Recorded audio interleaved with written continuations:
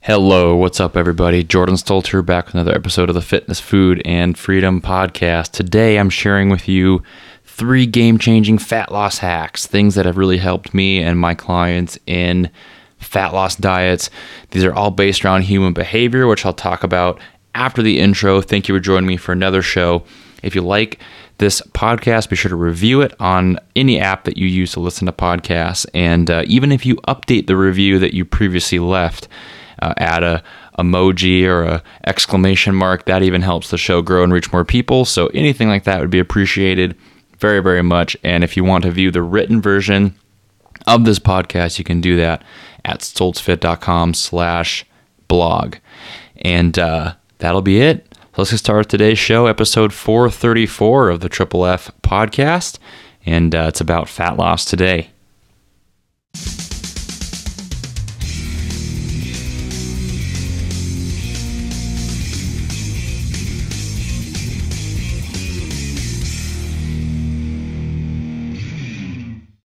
All right, everybody, Jordan Stolter back with another show. Today is episode 434 of the podcast, and we're talking all about fat loss today. Game-changing fat loss hacks is what we're going to be going over in today's show, and should be a good one. I'm going to keep it relatively brief, not go into too many weeds here, because these are simple tips. And as far as actually taking the tips and applying them, I believe that simple is better, and short form content is sometimes a little bit more useful than going super long and in depth on some things. But if you guys like this kind of content, there's 433 more other episodes where I touch on similar things, and maybe 100-ish blog articles already over at stoltzfit.com. So lots of stuff for you guys to soak in and apply to your own journeys. You know, the process of fat loss is relatively simple. I know that might be triggering to some people who have trouble with it, but hear me out. The science is simple, right? It really, really does scientifically come down to eating less and moving more. If you're burning more calories than you're eating, you will lose weight. And that's just how it works for 99% of the time. There's sometimes things like hormones or other things come into play, but that's actually pretty rare. And mostly, it is true that eating less does help you lose weight. If I could take you, put you in a controlled study, even if you have trouble losing weight, and get you to eat, 1,000 calories a day, not recommended, but if I could get you to do that, you would see body fat drop, probably muscle as well, unfortunately, which is kind of why extreme diets aren't the answer. But in general, eating less does cause you to lose fat. So it is simple, but there's other things that come into play, and primarily the things that come into play are based on adherence. And a lack of adherence or falling off the wagon is what causes diets to fail eventually. And that's what I've really observed, even in myself and definitely with clients as well, that if someone can't stick to something, it's not going to work for them. Might be able to stick to it for the first week or two, but if you get yourself in a situation where you can't stick to your diet anymore, fall off the wagon, it's really hard to get back on. So the key is creating something you can stick to for a long time and do consistently in a variety of situations. And that's a simple sentence to say, but it's harder to create a plan that actually checks those boxes.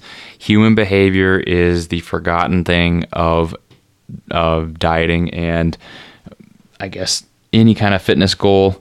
Human behavior is the thing that you need to, be taking into account, because it is what's going to throw you off, and it is what's going to help you succeed. If you can hack the human behavior side of dieting and kind of get yourself to do things effortlessly and adhere to the diet that you know scientifically will work, if you can do it for long enough, you will see success. So the hacks I have today have to do with adherence and flexibility and this human behavior side of things, especially the last two. So I'll dive right into it and give you tip number 1. Tip number 1 is to prep ingredients and not meals.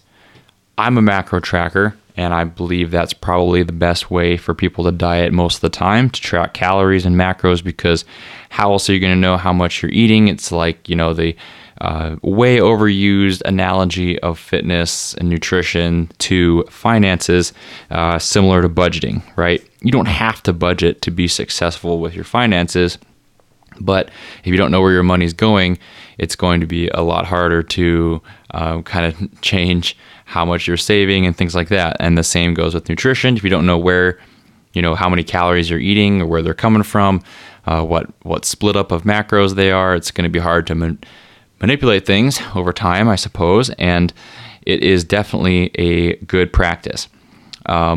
Meal prep is something that even if you're tracking calories and macros can be very useful. I'm not a fan of meal plans where a coach or a dietitian or something will give a set meal plan for somebody for a single day or even a week, and they have to follow that strictly just because of this human behavior aspect I talked about.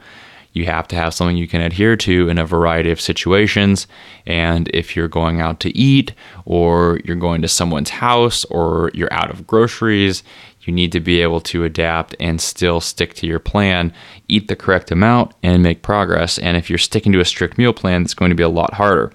Now, it does come into play a little bit for adherence on the other side of things, where having some kind of prepped food is going to help you adhere much better, because if you are just opening your fridge and staring at the ingredients that don't seem to come together to make anything delicious for you, it's going to be a lot harder to stick to your plan just pulling things out of the fridge when you're hungry.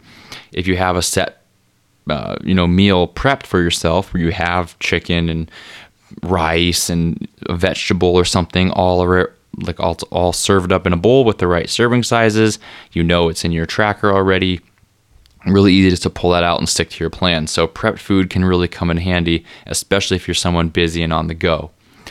Now, kind of where meal plans fall short to me is when they're full meals. And what if you get offered a slice of birthday cake and you want some, and you take away some of your carbs and fat for the day with that birthday cake?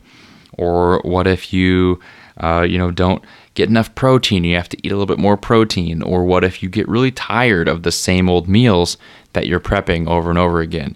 Well, the solution is to prep ingredients and not meals. So instead of creating little meals where you have rice, chicken, broccoli, etc., you're making ingredients already prepped in your fridge, ready to go. You have a big container of spinach. You have 2-3 pounds of lean ground beef fried up. You have crock pot chicken breasts already shredded and in a bowl ready to go. You have frozen vegetables that are steamed in a bowl and ready to go.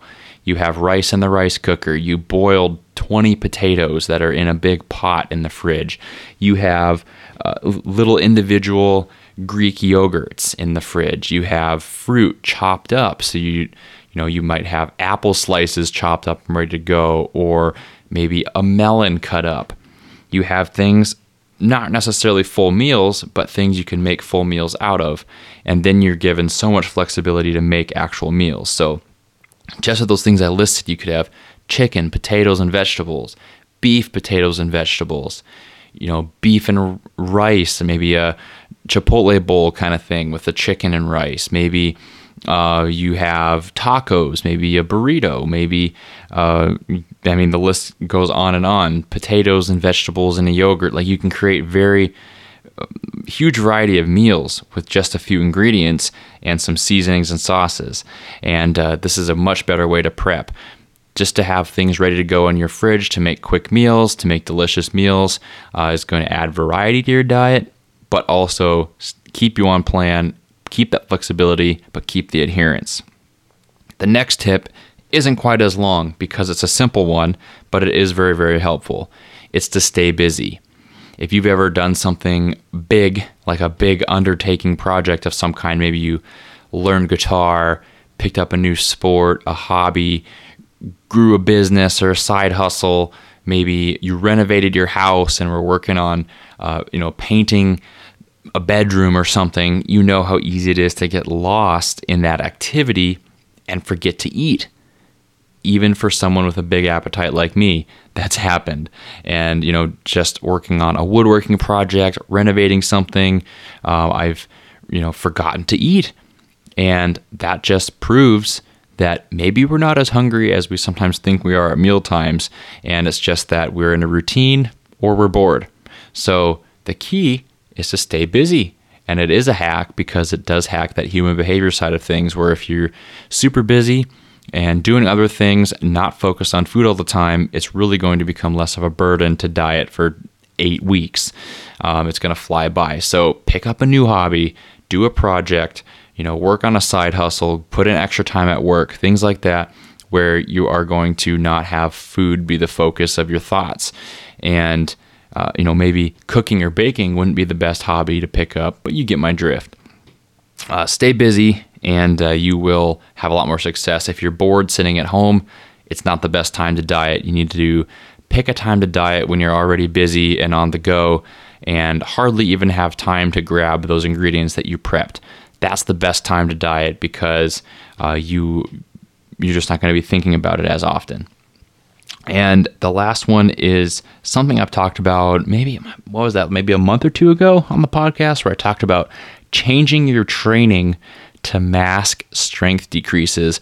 This is for you, if you're like me, those of you who get a little bit discouraged by the strength drops that do come with dieting, especially when you get leaner. If you're starting to get lean, you're going to notice performance dipping a little bit. It shouldn't be extreme, but you will notice you're not able to hang in strength workouts as much. You're going to lift a little bit less, especially presses for me go down, bench press, overhead press, things like that. Really decrease the strength. Maybe you can handle a little bit less volume, you get more sore, and things like that. So what you need to do so you just don't get discouraged and give up is mask it, which basically means doing something new that you don't even notice the strength decreases because of the variety that you're adding in. So you might do an all body weight program. Maybe you do a lot of supersets, high rep ranges, giant sets, maybe a different modality of training like strongman training, or if you're used to powerlifting, maybe you focus on machines and bodybuilding. Maybe you just switch up what machines you use and create new stimulus that way. If you don't have big, solid numbers to compare to all the time, you're not going to be as discouraged. So if you're used to training the same type of movements and you have numbers in your head that you think you should be hitting, like I do, it's good to maybe give those up for a little bit, or at least do a new rep range or a superset to kind of challenge yourself. So for example, how you'd implement this, let's say a deadlift, you get discouraged by a deadlift strength decreasing, and you are used to deadlifting 315, and that drops down into the 200s again when you diet because you don't have as much fuel. Well, a good way to do it is maybe just, instead of just deadlifting, maybe you do sets of 5, maybe you do deficit deadlifts, maybe you add bands or chains, or maybe in a more simple form, you superset with pull-ups. So you do, a set of 3 deadlifts, a set of 5 to 10 pull-ups, and that's your superset. You will be smoked from that, and you will probably be able to do just a fraction of the weight and the deadlift that you'd be able to do otherwise. It's still going to have a great stimulus for muscle retention, and it's going to burn a lot of calories. Your training will still be good, but you won't be discouraged by the strength decrease because the training itself is decreasing the weight in the bar. And that goes a long way for this adherence aspect in human behavior as well. And those are my 3. So those are 3 different things you can implement to kind of hack this adherence side of fat loss, which really is the struggle for a lot of people. And those are things that work for me, but customization is key. So if you need to create specific things for you and work on your own personal struggles with somebody, you can reach out at stoltzfit.com/contact, and I will help you out. We'll work together to create a plan and your own little hacks that help you have adherence. Everyone's a little bit different. Everybody needs a custom plan, in my opinion. I would love to give custom plans to everybody if I could, and I think that's how you get the most success. But finding out how you get through that human behavior block is the key to success in your diet. Thank you for joining me for episode 434 of the podcast, and I will talk to you guys next time.